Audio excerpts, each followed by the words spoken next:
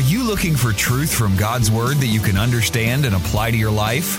You'll find it today on Make It Clear with Dr. Stan Ponz. Listen now as Stan makes it clear.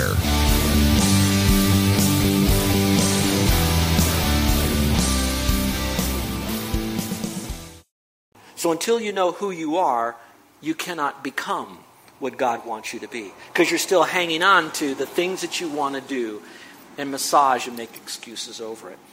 So whether or not you and I get a second chance when we sin, it sure depends upon God's grace and His mercy, but it also depends upon us surrendering to God and to allow that to come into our life.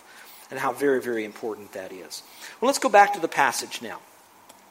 So it says here, now in the law Moses commanded us to stone the women. What then do you say? And so they were testing him so that they might have grounds for accusing him. But Jesus stooped down and with his finger he wrote on the ground. But when they persisted in asking him, he straightened up and he said to them, "He who is without sin," that famous line, "among you, let him be the first to throw a stone at her." Again he stooped down and he wrote on the ground. And when they heard it, they began to go out, one by one, beginning with the older ones. And when he was left alone, and the woman, where she was, in the center of the court, straightening up, Jesus said to her, and we'll talk about that in a moment. I'd like you to hold your place here in John chapter 8, and I want you to go back to John chapter 1 for just a moment, because that question needs to be answered. What did Jesus say? Well, you'll see in a moment what he said to her. You already know what he said to the guys. But the real question is what drives Jesus to say whatever he did say so that we understand the heart of God? A moment ago I told you that it's the story of the scribes and Pharisees, yeah, and it's the story of the adulterous woman, yeah, and it's the story of Jesus, but it's much deeper than just Jesus and his story.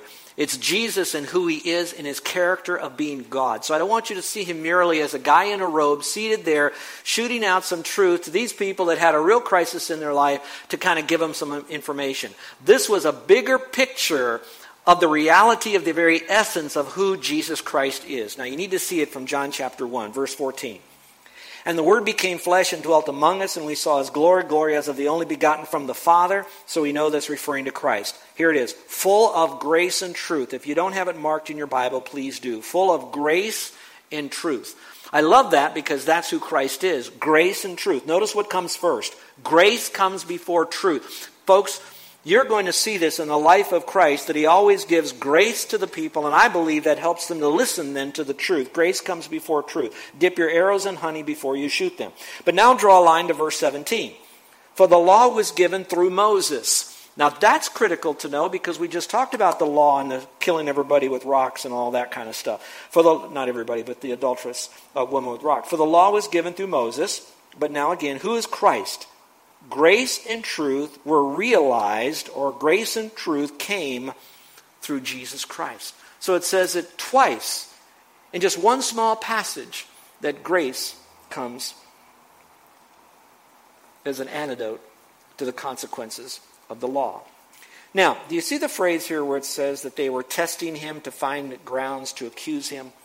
Now, I have to open this up a little bit, and I'm going to take it up a notch, so just listen very carefully. There was a dilemma that Jesus Christ was facing when they brought this woman here. Now, here's the dilemma. If he didn't side with these Pharisees that said she needs to be stoned, then his messiahship or his reality of being God and understanding that Old Testament would be in question because he's watering it down. Oh no, he's real compassionate here. He should be doing this kind of stuff. And so now they'd be questioning, who is this Jesus Christ? Doesn't he know the law? If he's supposed to be God, he's supposed to know the law and follow the law. So he didn't say right on. So now that might be a dilemma for him. There's a second dilemma. And this I think will make even more sense to you. In the context of the timing of Scripture, the Jews are now living at a time where they have a lot of say over their own people, but there's certain things that the government in which they found themselves, which would be Rome, they're Jews, but they're underneath Roman political government. The Roman government allowed them to have a lot of self-governing, but when it came to the execution of someone, the Jews couldn't execute them. What the Jews can do is to accuse them and find the fault with them and bring a court against them if they wanted to. But then they had to produce that person to the Roman government, and the Roman government then could agree with the death sentence and then carry out the execution. That's why you have, when Jesus was through that kangaroo court with the Jews, they couldn't kill Christ. All they could do is bring the death sentence to him as an indictment, a conviction, but they couldn't execute him. So now they bring him to Pilate. And then Pilate was the one who could ultimately say, all right, he's now to be crucified. Now I love the other part of that story, which is, yeah, they might have accused and they might have pronounced the death sentence and brought about the execution, but when Jesus was on the cross, it wasn't the crucifixion that killed him. It wasn't the sword in his side that killed him. Actually, he said he willfully gave up the ghost. In other words, he gave up the spirit. He gave up his soul. He gave up the spirit, meaning he died. He made himself die on the cross. He took authority. No man takes my life. I take it of myself. I lay it down. I raise it up. I'm God. That being said now, so now Jesus had this dilemma of what's going on. Do I go soft? Do I go hard? How do I really handle that? Now, that's what you're hearing. But now, the solution isn't where Jesus merely says, okay, I'm going to tell the lady on this occasion, they all need to see that I'm a lover and I'm a compassionate person, so just don't sin any longer, lady. No, there's something deeper that you have to understand. Jesus is still God. He always was God. He's God here. There's this tension going on that has a lot more to do than whether you commit adultery or not. Now we're going to take adultery and we're going to cover it up with every sin, thought, talk, walk sin that there is. Any sin, little sin, big sin, whatever sin it might be, that sin is underneath the judgment of God, because God is a holy God. And God says, the soul that sinneth, it shall die. Separation, judgment forever. Judged away from God, judged in a little place called hell, judged forever because that person is a sinner. So yes, when there's sin, rock to sleep, so to speak. Now Jesus comes over here and he says, in order for me to release that person and to say, therefore sin no more, I'm showing grace and mercy and forgiveness, I still have to satisfy the law that cannot give life. The law can do nothing but condemn and kill. So he says, here's what I'm going to do. I'm going to now take the sin of all the world for all time on myself. So he says, I have to satisfy the law that says if you're taken in adultery, you shall die. So he says, I am going to now die for the sins of the world over here, thus satisfying the law. At the same time, since he is God, he says, once I've satisfied the sins, the consequences of the law by dying, he now comes back in his compassion and he says, now I will offer you the full forgiveness of every sin that you ever committed or will commit. And he says, now what I need is for you to place your faith alone in me. So he now comes to take all the sin of ourselves on himself. He now dies, satisfies the law, rises again from the dead. He shows that he is God, who he claimed to be. Sin tickets paid for. God satisfied with that payment. And now he looks to you and me and he says, now I'm going to forgive you. I'm going to release you because I did that consequence for you. But now you must believe that I am the Lord God Almighty, who is the Savior, and that by faith alone you now will receive my forgiveness of sin. So that's who Christ is through this whole act that's going on here. So let's go back to the passage again. So they keep asking him, and he stoops down and he writes on the ground. And you read your own commentators, and I read a bunch of them. I must have about 8 different responses of what did he write on the ground. I put 4 in your study notes. I'm not even going to talk you through them. You can read them yourself. I don't really care too much about what he wrote on the ground because it wasn't recorded in Scripture what he wrote. I am concerned about what happened after he wrote it as a result of what he wrote. And secondly, I'm especially concerned about what he said, not so much about what he wrote. Well, after he wrote that, what happened on the ground? What happened? These guys then began to peel away, starting with the oldest to the youngest. And there's a lot of speculation. Why did it start with the oldest and the youngest? Maybe the oldest had a lot of sins. The youngest maybe had a little less sins. Maybe the older ones tend to, after a while, their life begins to crumble a little bit and they have less pride and they're a little bit more mellowed and broken, where the young bucks, they tend to really raise up their head and they're real prideful, and it took a little while longer for them to finally break. I don't really know. All I know is whatever he chose to write, it brought about a response where the guys essentially would walk away and leave him with that woman in that center court all by themselves. And so you see that. Now let's go a little bit further. What happens then? Straightening up, Jesus said to her, woman, where are they? And he says, did no one condemn you? And she said, no one, Lord. And Jesus says, I don't condemn you either. Go, from now on, sin no more. Well, I need to bring this to a close. We had a wonderful day, and you think, wait a minute, you got a whole half of an outline there. Well, the other half of the outline goes pretty lickety-split because you have all the teaching I've already given to you. What does this teach us about Jesus Christ in this whole event? Number one, we're not alone.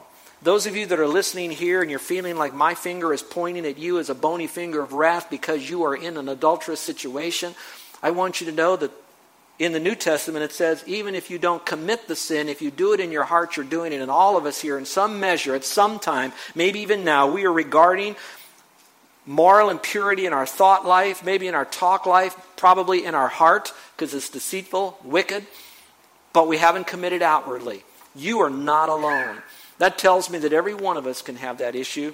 And I don't know where you might be, but I hope that you will not sit there and think that, man, you can't get beyond this. We are all together in this whole thing. And God says there's still grace for all of us when we're in that situation. So, you think about it for just a moment. I like the verse in Romans chapter 3 that says, all have sinned and come short of the glory of God. And so, you're not alone in this. You're not created to be condemned. In fact, Scripture says you're created to do good works. He says don't do good works to go to heaven. You're saved by faith, but we're created to do good works. We're not created to be condemned and do sin. And I might tell you that condemnation is not a cure for sin. Now, I put that in your notes, but what do I mean by that?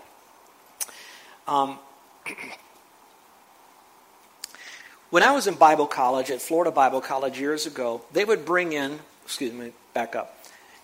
Every day, Monday through Friday at 9 o'clock, they had a chapel service.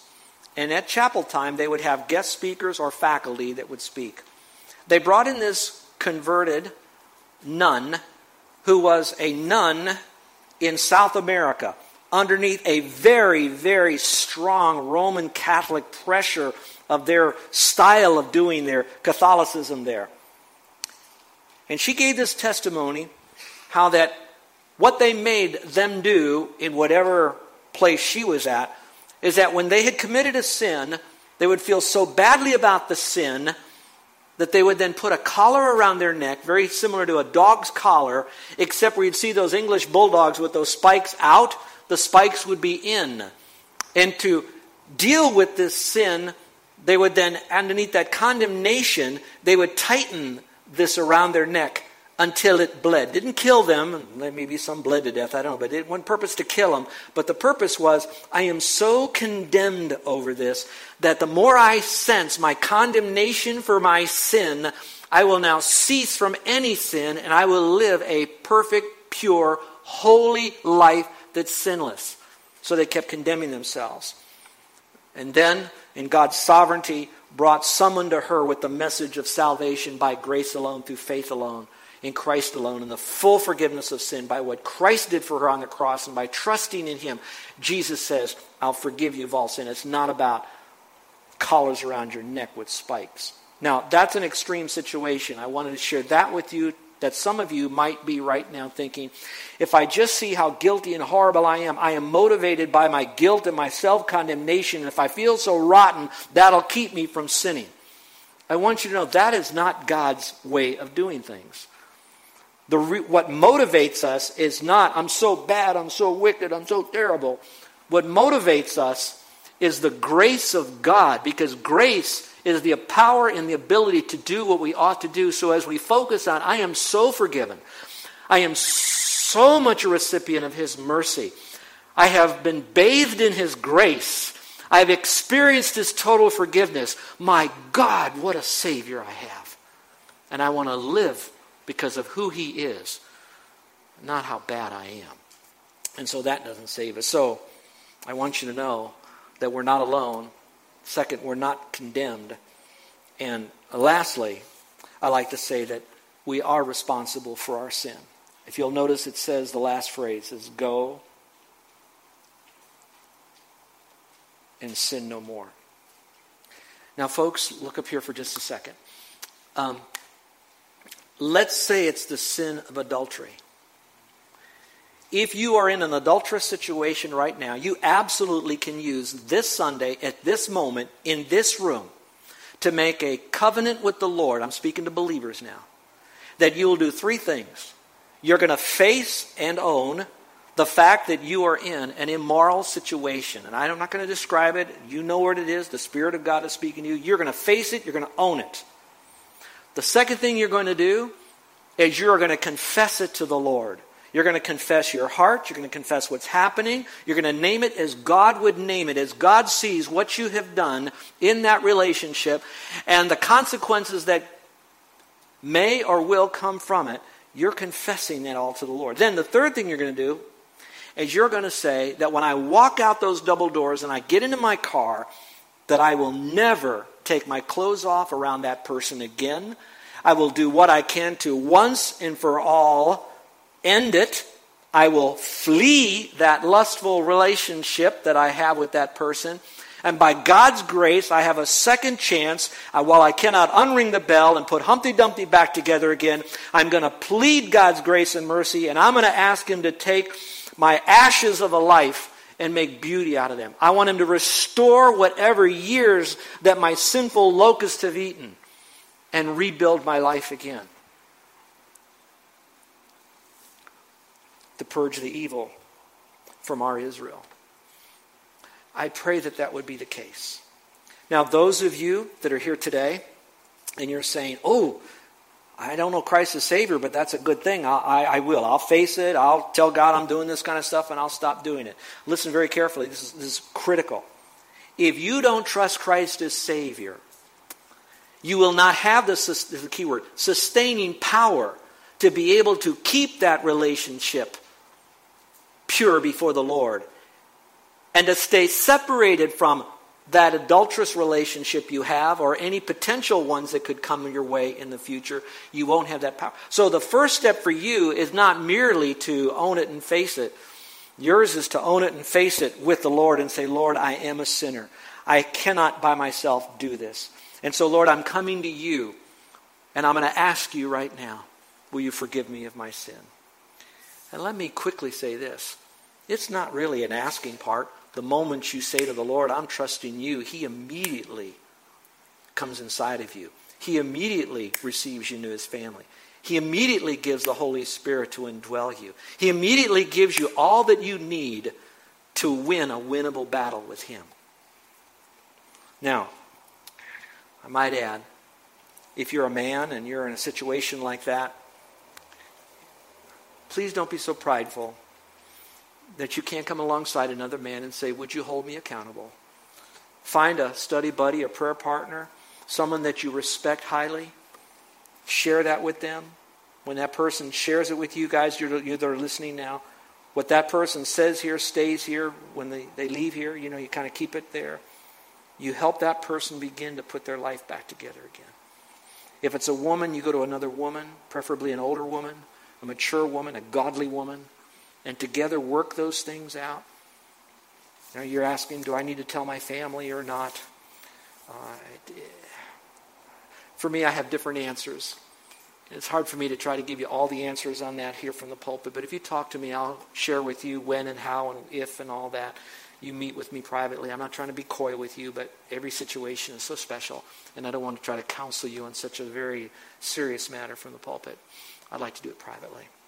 Well, folks, I've given you another little list at the end, and you can read that on your own. And that's for some of you that you're going to have to be the person to go to someone that you know is in an adulterous situation, and in this case, doing a sin against the Lord willfully, and you know they're dealing with it. How do you do it? Go back through the passage on your own now, and you be like Jesus Christ. You be Christ-like, and look at the 4 ways He addressed that situation. He did it with humility. He did it with wisdom. He did it with grace, but He also gave him an admonition. So I want you to remember, look at Christ to see how do you work with someone who themselves is in the act of that sin. Well, folks, there was a lot for us to chew on today, and I just hope you understand the greatest contrast is you have grace, mercy, forgiveness on one side. You have the law on the other. Jesus satisfied the law. You now have grace, mercy, and forgiveness for you. Will you now trust Christ as your Savior? with every head bowed and every eye closed. I want to give you an opportunity in a moment for you to really talk to the Lord. I want you to have a second chance. For some of you, you're thinking, you know what? I need a third, fourth, fifth, second chance. I need a real do-over now. Well, my friend, you might have said it before, but today the Spirit of God took the Word of God to the child of God to make a change for the glory of God. If you're a Christian today, leave this room different than when you've come. Start from the inside out. Make it happen. Go to the Lord. Seek the help. Face it. Own it. Confess it. Forsake it. And by God's grace, you can live with the consequences. And God can give you beauty for ashes. You that are Christians, remember, it's Christ living his Christ-like life out through you. It's impossible for you on your own to live the Christian life. It's your yieldedness to him, you abiding in the Word, exchanging our weakness for his strength, his grace. Do it now. Say, Lord, you're in me. I'm releasing you now to help me with this. I'm partnering with you in a yielded obedience of faith in you, but at the same time to do my works together for you. Now that's for Christians. For those of you that are wanting to get in the faith, the worst problem about your sin is not that it's going to be found out here. Oh, it's going to be horrible here. I know when it happens, and it will. The worst part about it, you still have death and God to face. And it won't be to determine whether or not you go to heaven. It'll be to the degrees of punishment you'll have in hell. And so if you want to escape that and have the power to do right here, then I encourage you to run quickly to Christ. You turn to him right now. You believe that he is God in the flesh.